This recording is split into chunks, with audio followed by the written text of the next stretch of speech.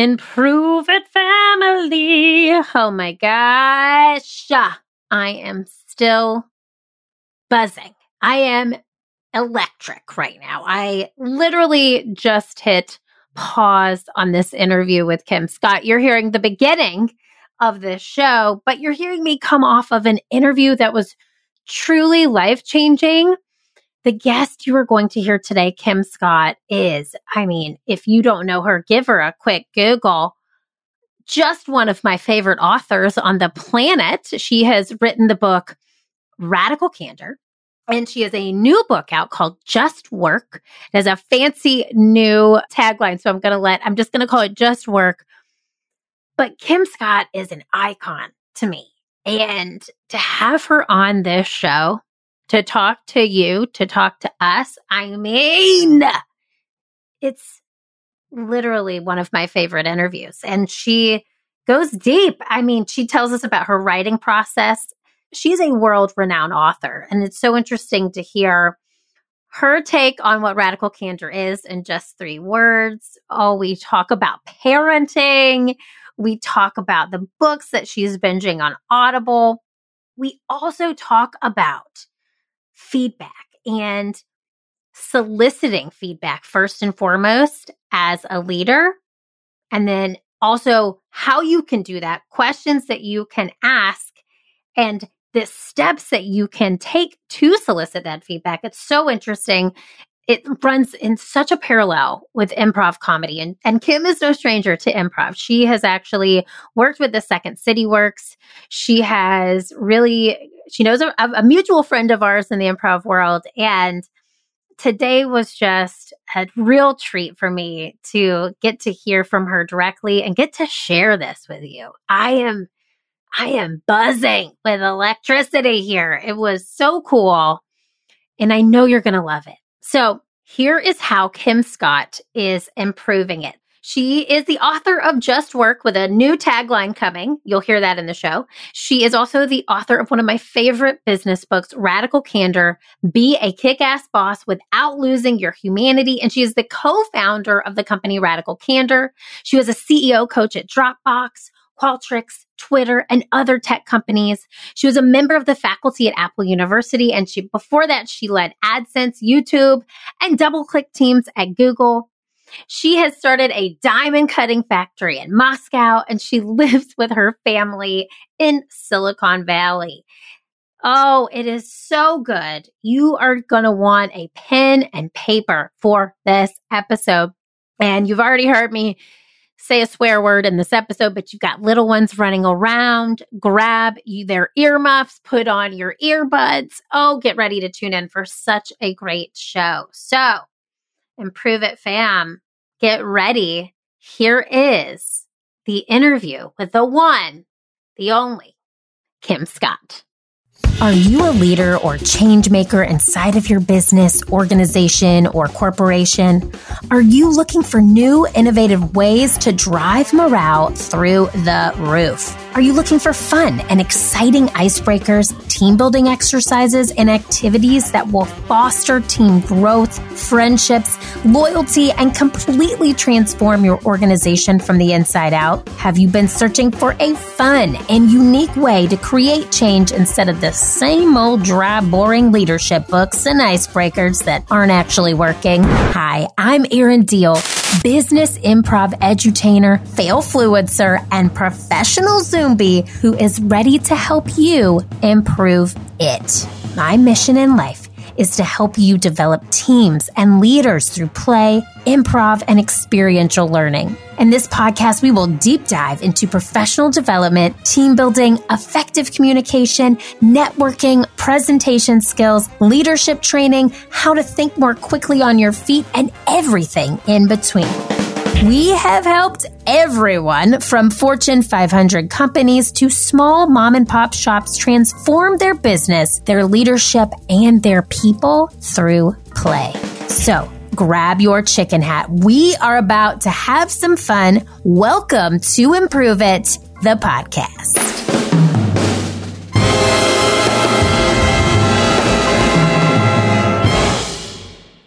Oh my goodness. I am so excited to have the one and the only Kim Scott. You're a hero, Kim. Welcome to the Improve It podcast. Thank you. I am thrilled to be here and excited for this conversation. I feel like I just won the lottery. Okay. So, no, I am honored to have you on the show. So many people, a part of our audience here, have just had little kind of tips that you were coming. And I cannot wait for this conversation. So, before we dive in, hopefully everyone listening has read Radical Candor or your new book, Just Work. Or both of them. Or both. Okay.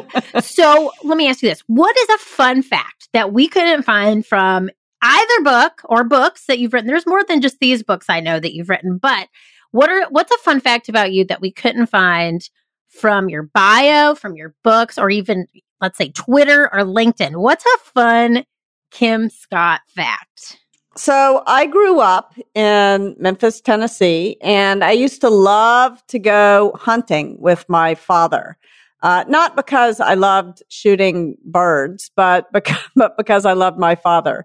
And I was my first job really was that I was my father's bird dog. I was he would shoot these birds and I would run out and fetch them for him. So that was my very first job. Please put that that needs to go on your LinkedIn profile. Bird dog. Yes. Okay. And I was so much smarter than anybody else's bird dog. I really felt like I was excelling at that. That is more amazing. Easily trained. Yeah. Could bring back stuff, could bring back drinks, beverages, food, more than the average dog. Okay. This is amazing. So I know we talked a little bit before the show that you are a mom to 12-year-old twins. Yes. Very efficient. A boy and a girl. Very efficient family planning that my husband, Andy, and I did. If really I say so myself. It really is. So they're 12. And I wanted to ask you this. So I read in Radical Candor that you were pushed, I believe, by Sheryl. Was it Sheryl Sandberg? Yes. To start a family. You were a little bit old. You felt like you were older in your career. Well, I was older. I mean, I was officially diagnosed with advanced maternal age. So. Yeah, I was myself. By the way, I'm a infertility warrior myself. Me too, here. Me so too. Okay, IVF. Yes. Okay, I feel you right here. And multiple times. My child is definitely a product of science, but I was also afraid of having a kid, and I was afraid of what that would do to my career. And you have a book I noticed on your website around this, The House Husband. Yes. So let me ask you this question.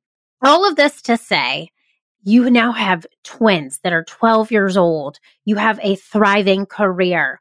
What has been the biggest joy for you in having these twins and also having your career, but mostly the joy around being a parent? What's been the biggest joy for you so far? I will say, I was telling my son this the other day. When I became a parent, I found that I would experience these intense bursts of joy, like the whole body tingling joy every single day. The kind of feeling before I had kids that I would only have like once every decade. I would also feel intense moments of frustration that I perhaps didn't have as often. But it is really, parenthood for me has been a real joy. And it was really important for me to defer my parenthood. That if I had had kids when I was younger, I was neither psychologically nor financially ready for them earlier in my career. And so one of the talks that I have given that I wish I should do it more often, but is called Don't Succumb to Fertility Panic. Like if you want to become a parent and you're, as I was when I was 35, single and not dating anyone who I was going to have kids. I was dating someone, but I wasn't going to have kids with him. I knew that much at least.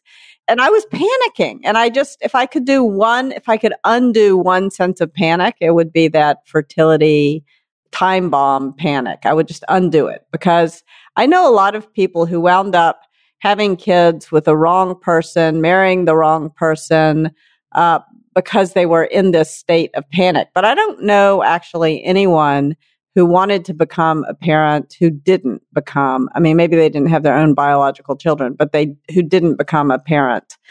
So don't succumb to fertility panic. That's my TLDR. Hey, let's say that again, okay? And let's put that on. This is going to be a tweetable. Don't succumb to fertility. Don't succumb to fertility panic. Yeah, and I will say there's one other thing. Like part of the reason that I waited, well, mostly I waited too long because I needed a partner. This was not, some people do it alone and do it great alone. I needed a partner for this parenthood endeavor, and it took me a while to find him. But I will also say that part of the reason that I was reluctant to start a family earlier in my life was that there's this notion out there that you have to choose between great work and being a great parent. And that is just bullshit.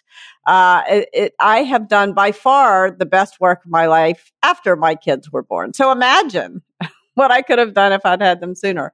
So I think you've the notion that you have to choose between, work adds to your life and your life adds to your work, and it's all one big happy thing together, and they're better off together. I think this false dichotomy is something we need to eliminate also. Yes, Kim. I'm doing praise hands. I'm saying yes. I will truly, that is so wonderful to hear. And I think a lot of people listening, a lot of women in particular listening, children enhance our lives. One of my favorite things that you just said was that feeling of intense joy that you get. That's almost that comes around almost daily I only have a 2-year-old, but just that feeling when I'm not, like you said, frustrated till get out. Yeah. I feel so much love and intense happiness around that. And I truly think I felt the same way. I was a geriatric pregnancy, as they would say. And you feel that. But at the same time, I also felt like I needed to have some life experience, some work experience, and I wouldn't change a thing about it. So when I read that in Radical Candor, I said, I cannot wait to talk to you about that. I love the answer that you just gave. So, kudos. Yes. So I also want to know this question. This is a bit of a burning question for me. You are on so many podcasts. You've been interviewed so many times. But if you could flip it, what is your favorite podcast to actually binge? That is a great question. And I'm not quite going to answer it, however, because my favorite thing to do is to binge books on Audible. Oh, yes. I love podcasts. Don't get me wrong. Here I am on the podcast. And there's something really cool about hearing people speak off the cuff, and I think unique about it. But I write books, and I love to read books. Part of the reason why I write books is that I love to read books. And one of the things that I have found, especially since having children, and it's hard to find time to read, is that listening to books allows me to listen. There's no dead time in my life anymore. If I'm waiting in line somewhere, I just turn on my book. If I'm stuck in traffic, I just turn on my book. If I'm doing the dishes, if I'm weeding out in the yard, I am also listening to a book. And I believe, by the way, in doing one thing at a time. But when you have twins, you got to do some multitasking also. And there is something so special about going deep into another person's head. And when you read a book for Radical Candor, it took me 4 years. I thought I was going to write Radical Candor in 3 months, but it took me 4 years. I was wrong.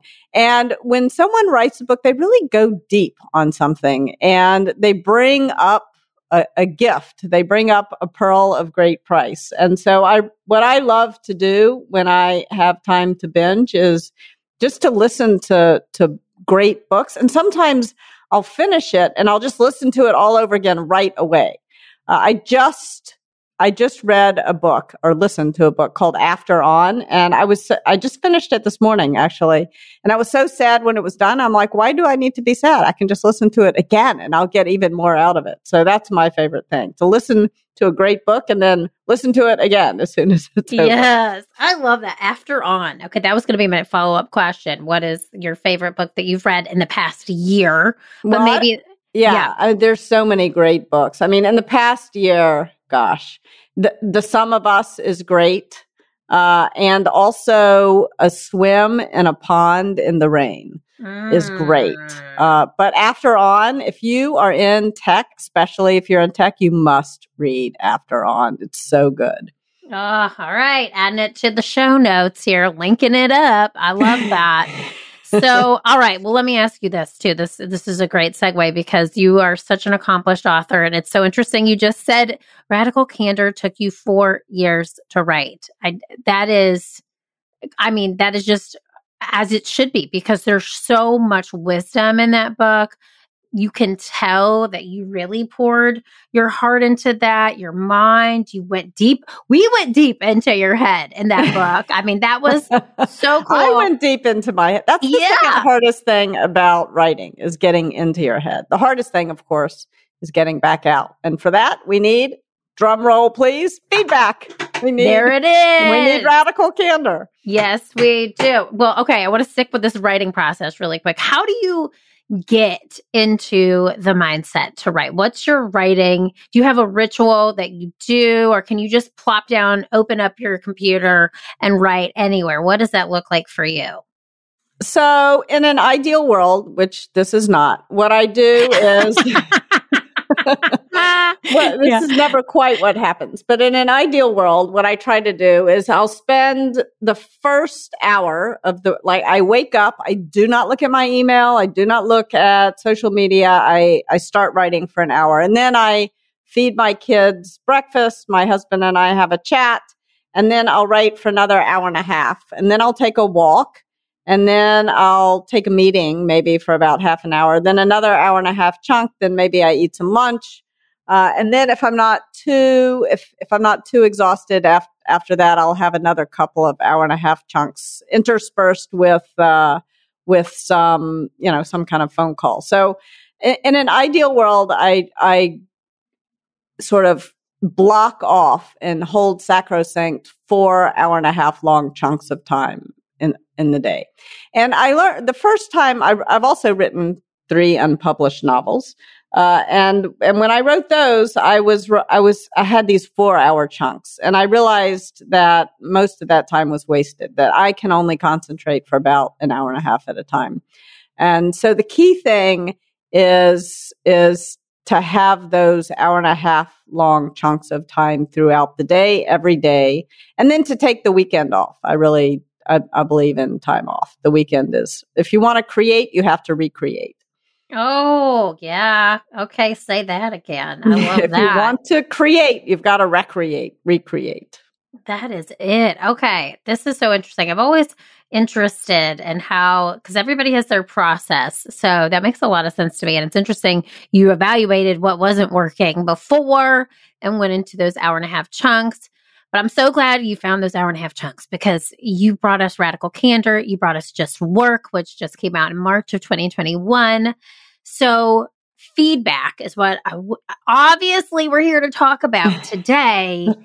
And you and I talked before we hit record. There's so many things at play right now in today's working world. Most people are still working from home. Some are going into the office a few days a week. We've got people in different time zones. The world has changed so much in the past year and a half. And Radical Candor is all about kind and clear feedback, avoiding obnoxious aggression, manipulative insincerity, ruinous empathy. But if I were to ask you, this is some improv right here, Kim. Okay. All right. I'm ready. All right. If I were to ask you to sum up Radical Candor in just 3 words, what would it be? Caring and challenging. Ooh! There you go. Yes, she did. Yes, she did. Okay. Now, now in more than 3 words. I'm gonna give you another one. You could also sum it up as love and truth. Oh, I love and find truth in that. Okay. Yes.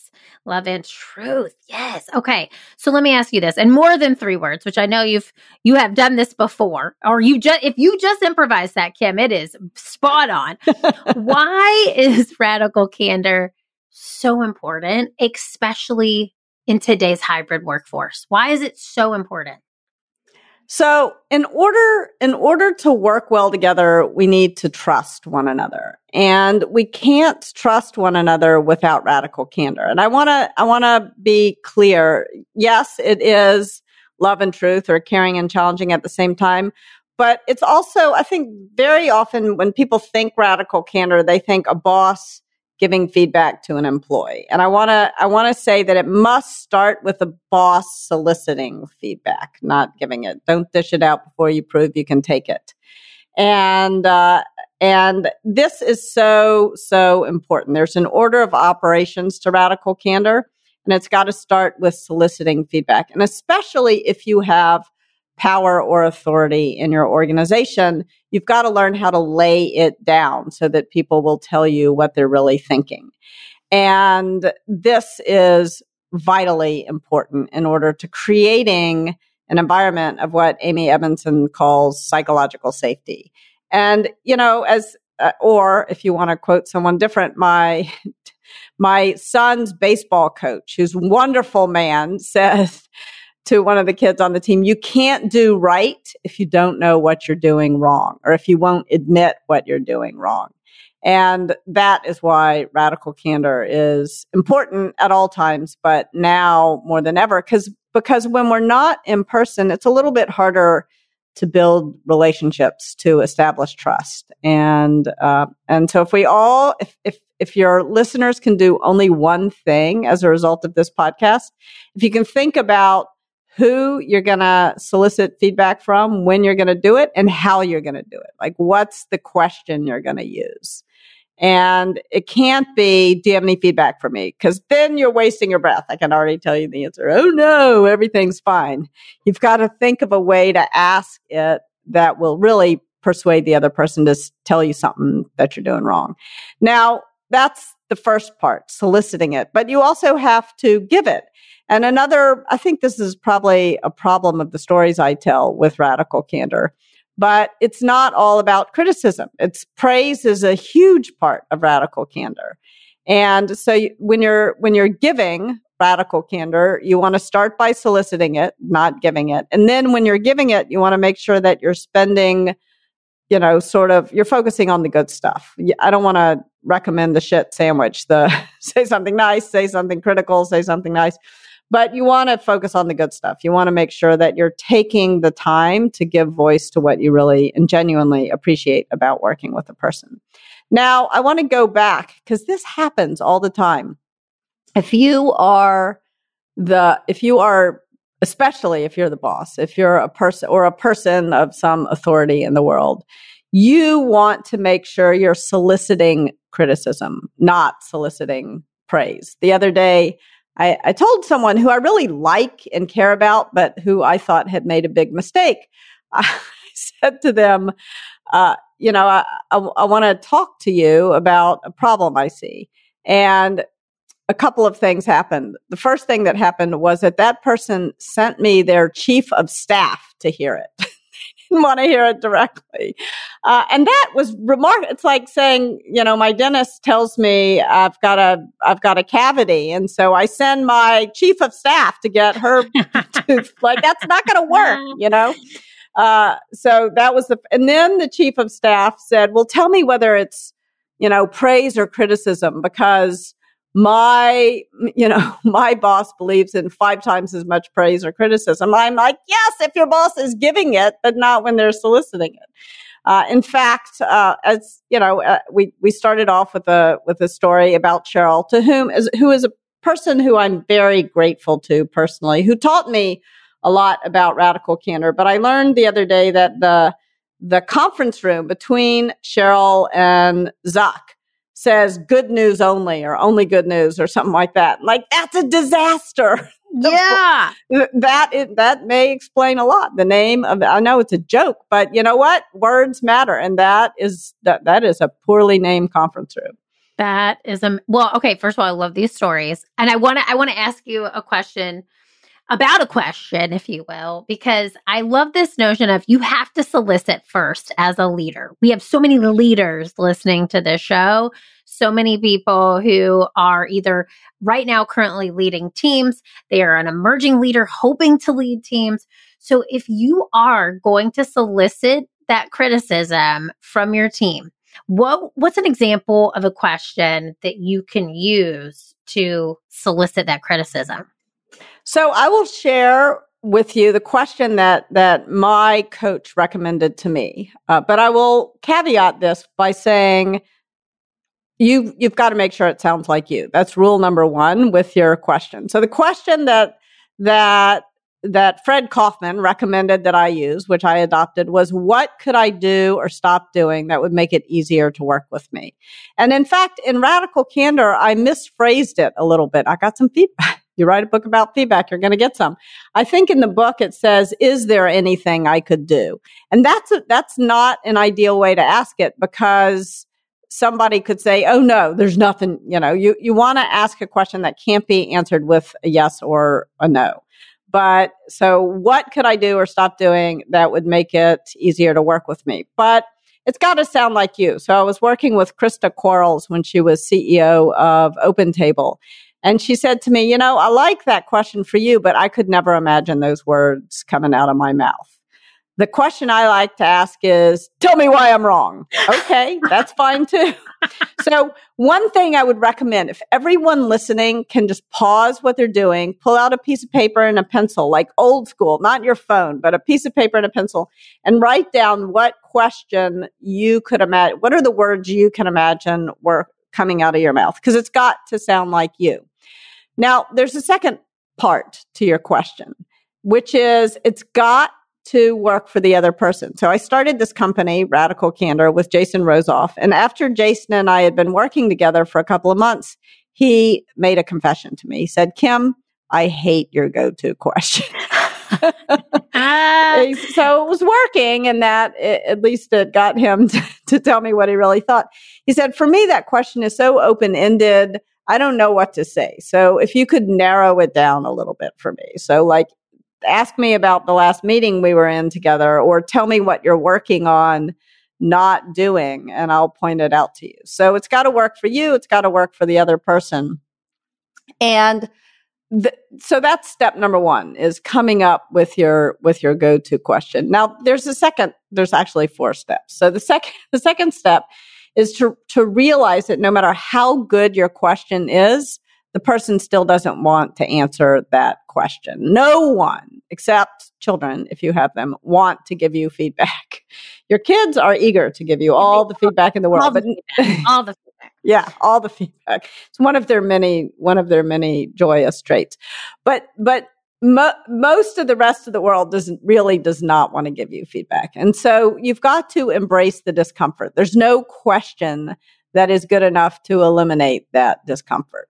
So simple tactic for embracing the discomfort. Just close your mouth and count to 6.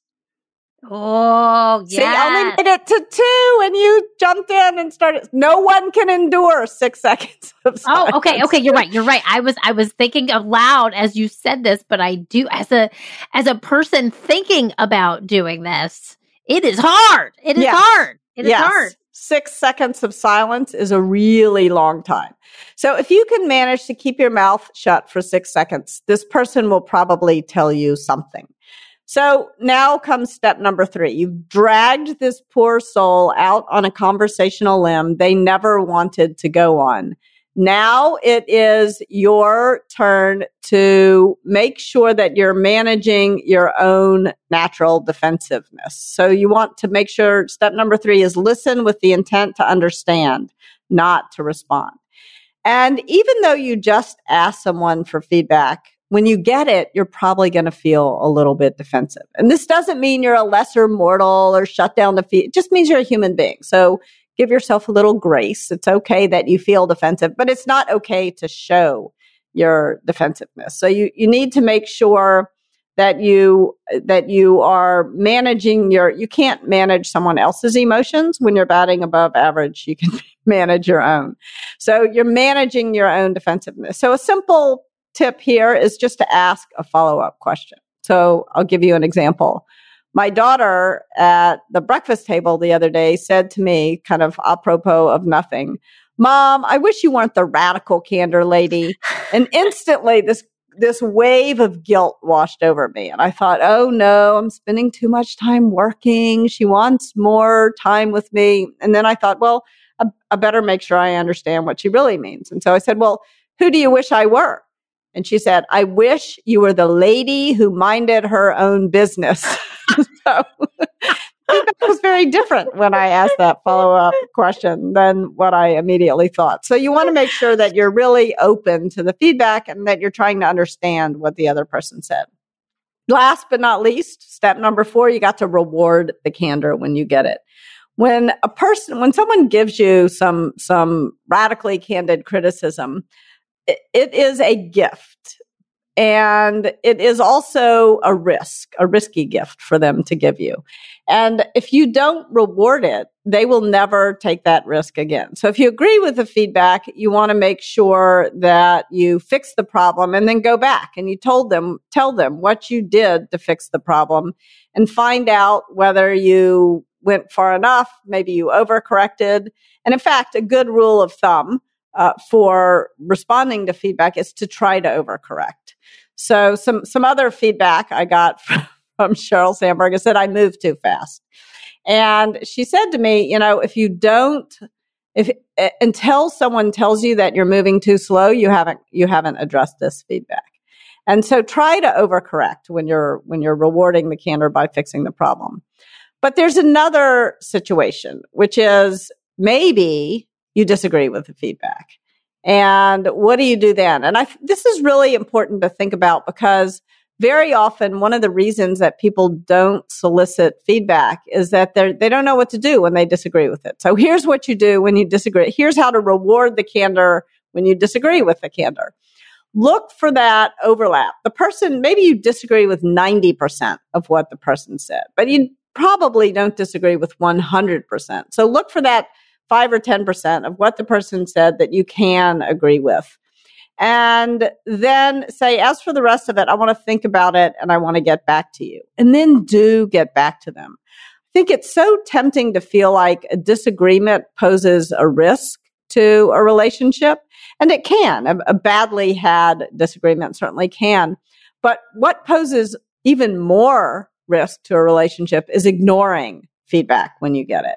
And so you've got to, if you disagree with it, you can't just say, oh, thank you for the feedback. And, because the other person is going to hear F you. They're not going to hear those words.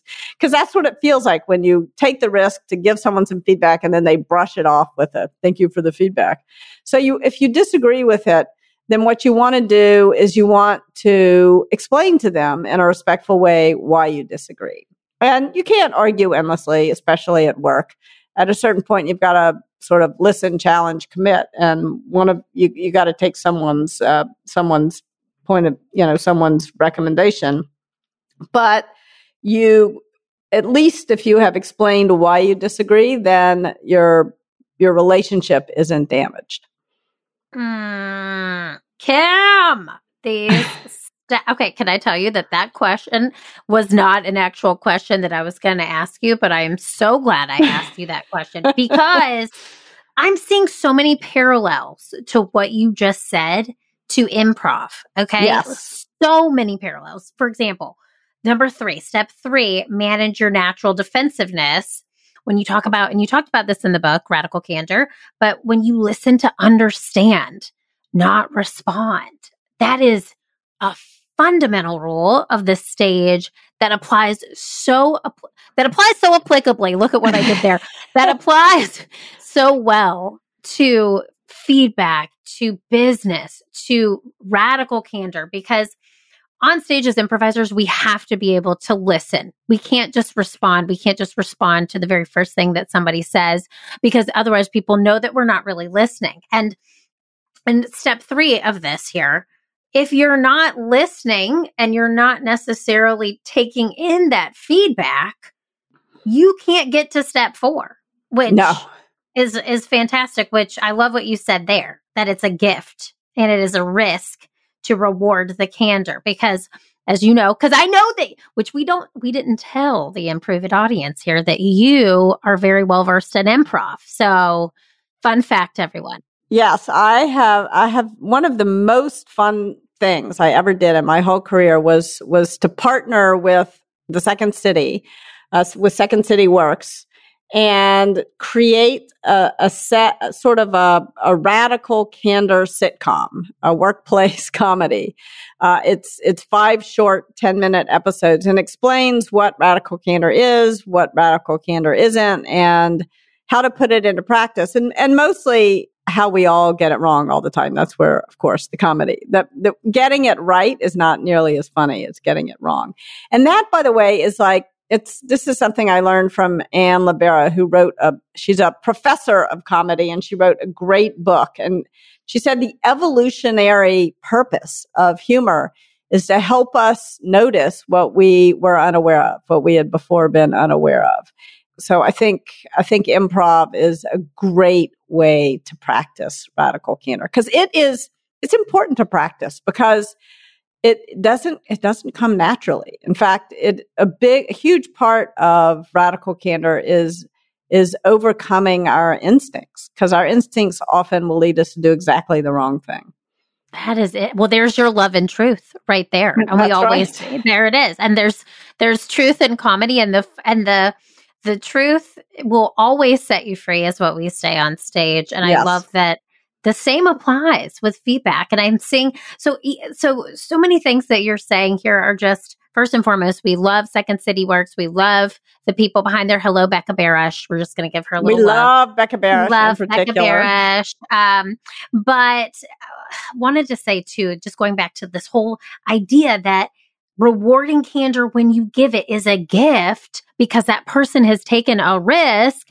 As you know, in the improv world, we say that you cannot fail, that there are no mistakes, only gifts. So by giving someone that feedback, you are giving them the gift of correction. Without getting feedback on Radical Candor, which is a book about feedback, you couldn't have gone back and changed the question that you have, your personal question that you asked to solicit it, right? So yeah, and by giving the person that feedback, this is really important too. By giving the person that feedback, if you're giving it as a gift, you may have to recognize that you gave the person the wrong gift.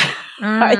Mm-hmm. That, there's always, every holiday season, I used to, with my team at Google, we would all bring in the gift that said, gee, I wish you were a different person.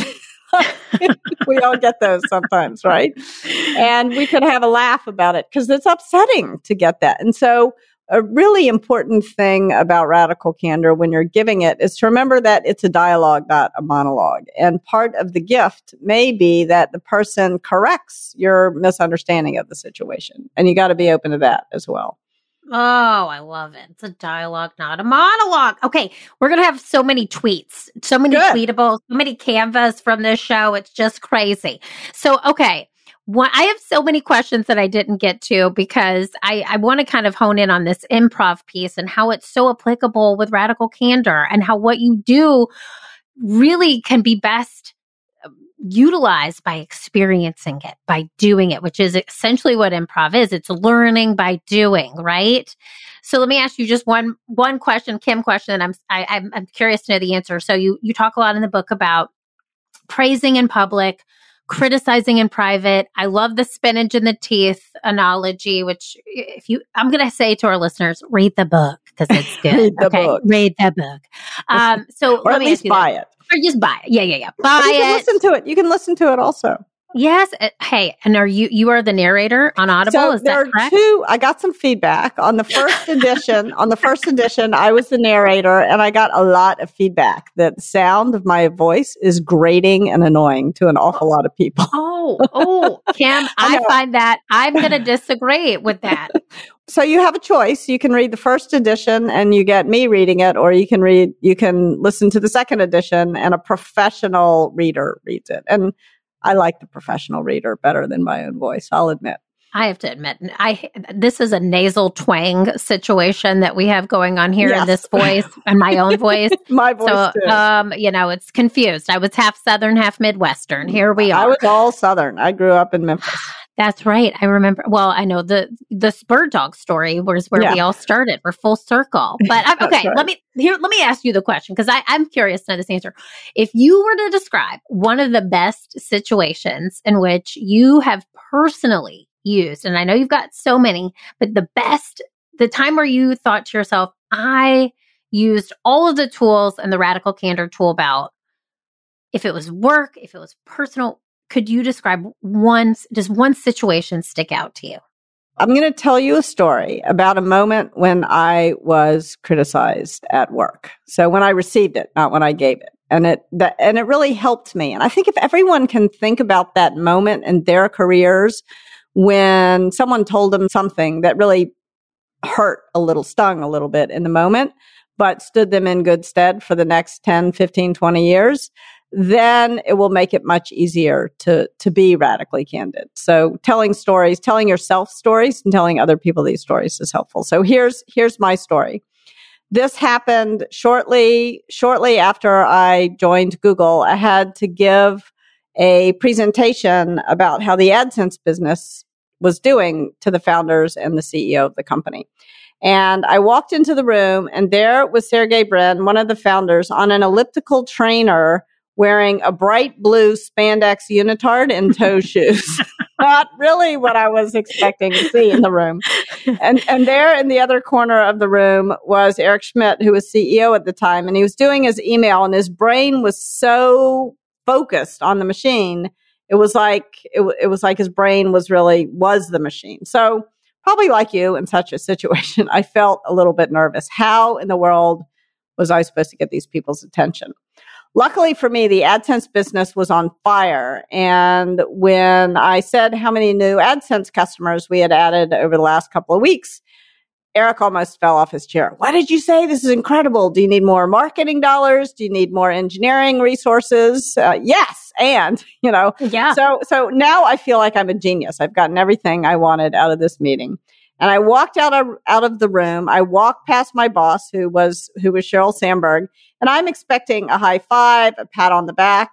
And by the way, I'm going to pause for a moment in this story and come back to that good news only. Like I learned so much from Sheryl about Radical Candor. I wish she would be soliciting it more at this period in time. But anyway, so I'm expecting a high five, a pat on the back. And instead, Sheryl says to me, why don't you walk back to my office with me?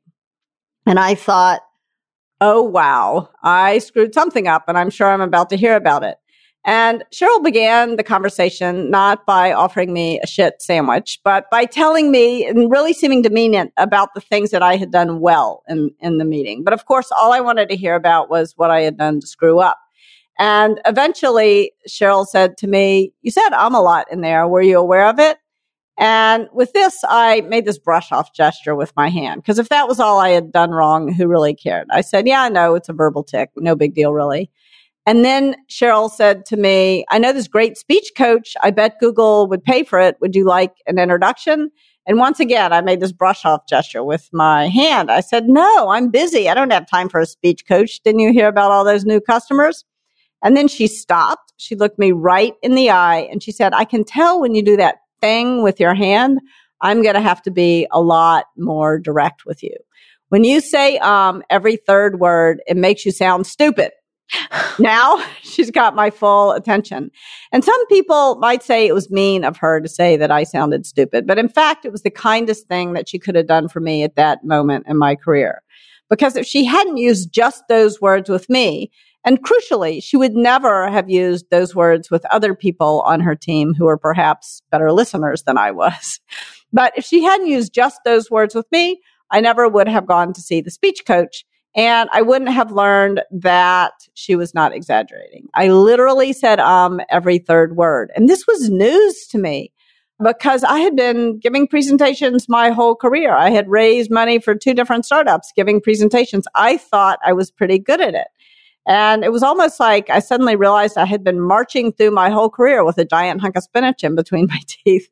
And no one had had the common courtesy to tell me it was there.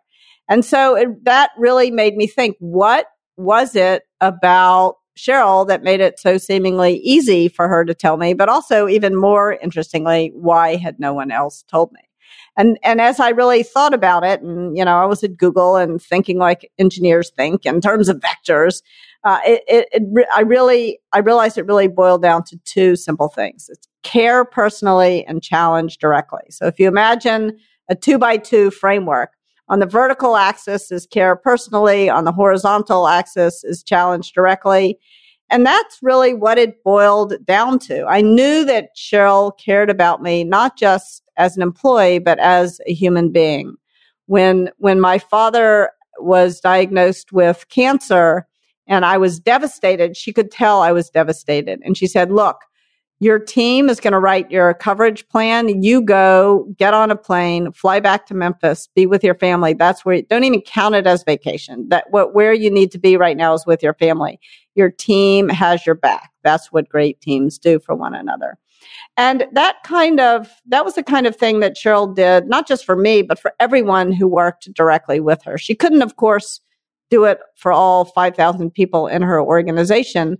But if you worked directly with her, you knew beyond a shadow of a doubt that she had your back. And you also knew that she was going to challenge you directly.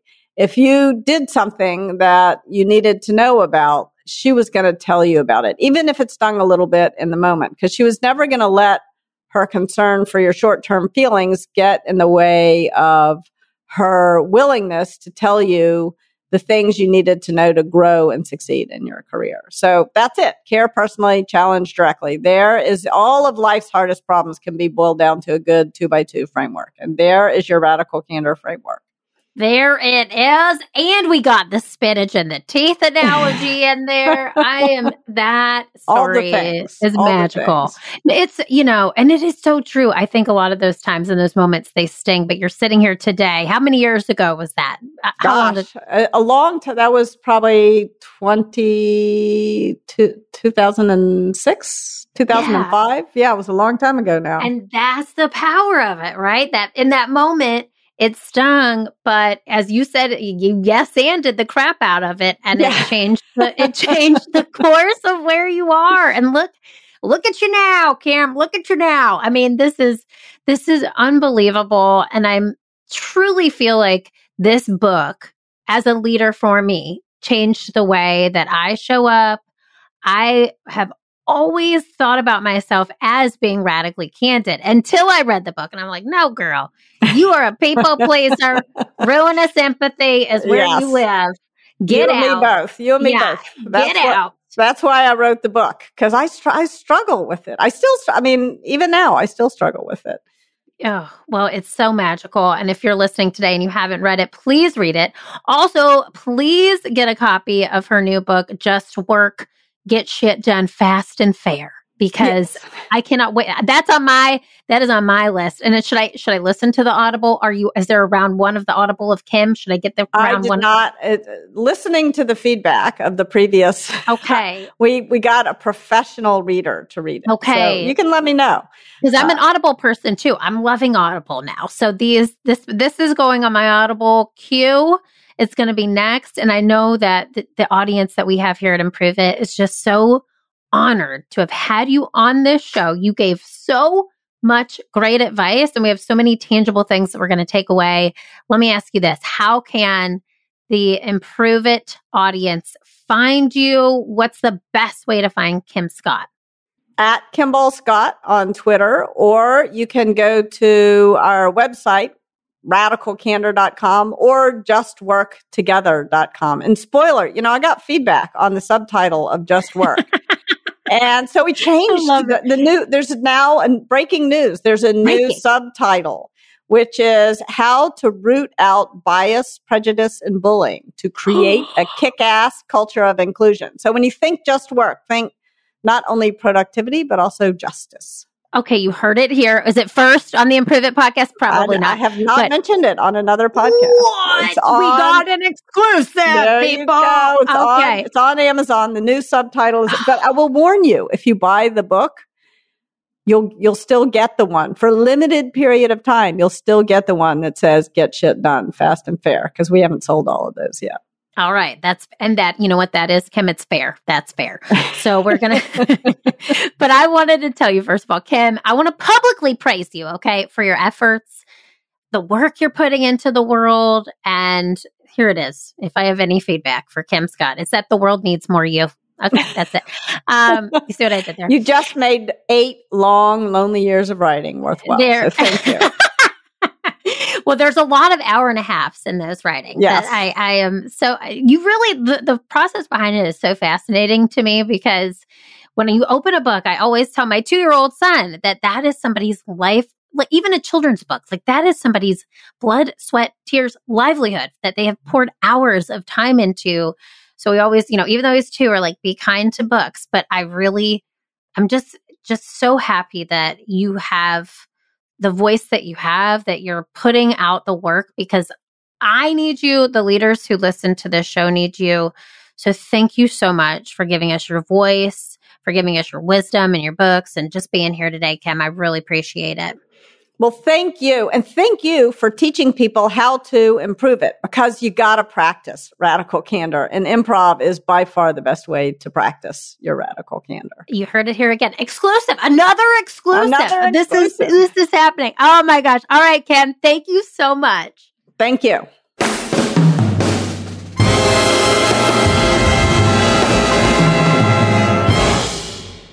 Okay. Are you buzzing just as I was coming off this interview? I mean, what a show. What a show. I am so thrilled to have had her as a guest. So here's what I want you to take away.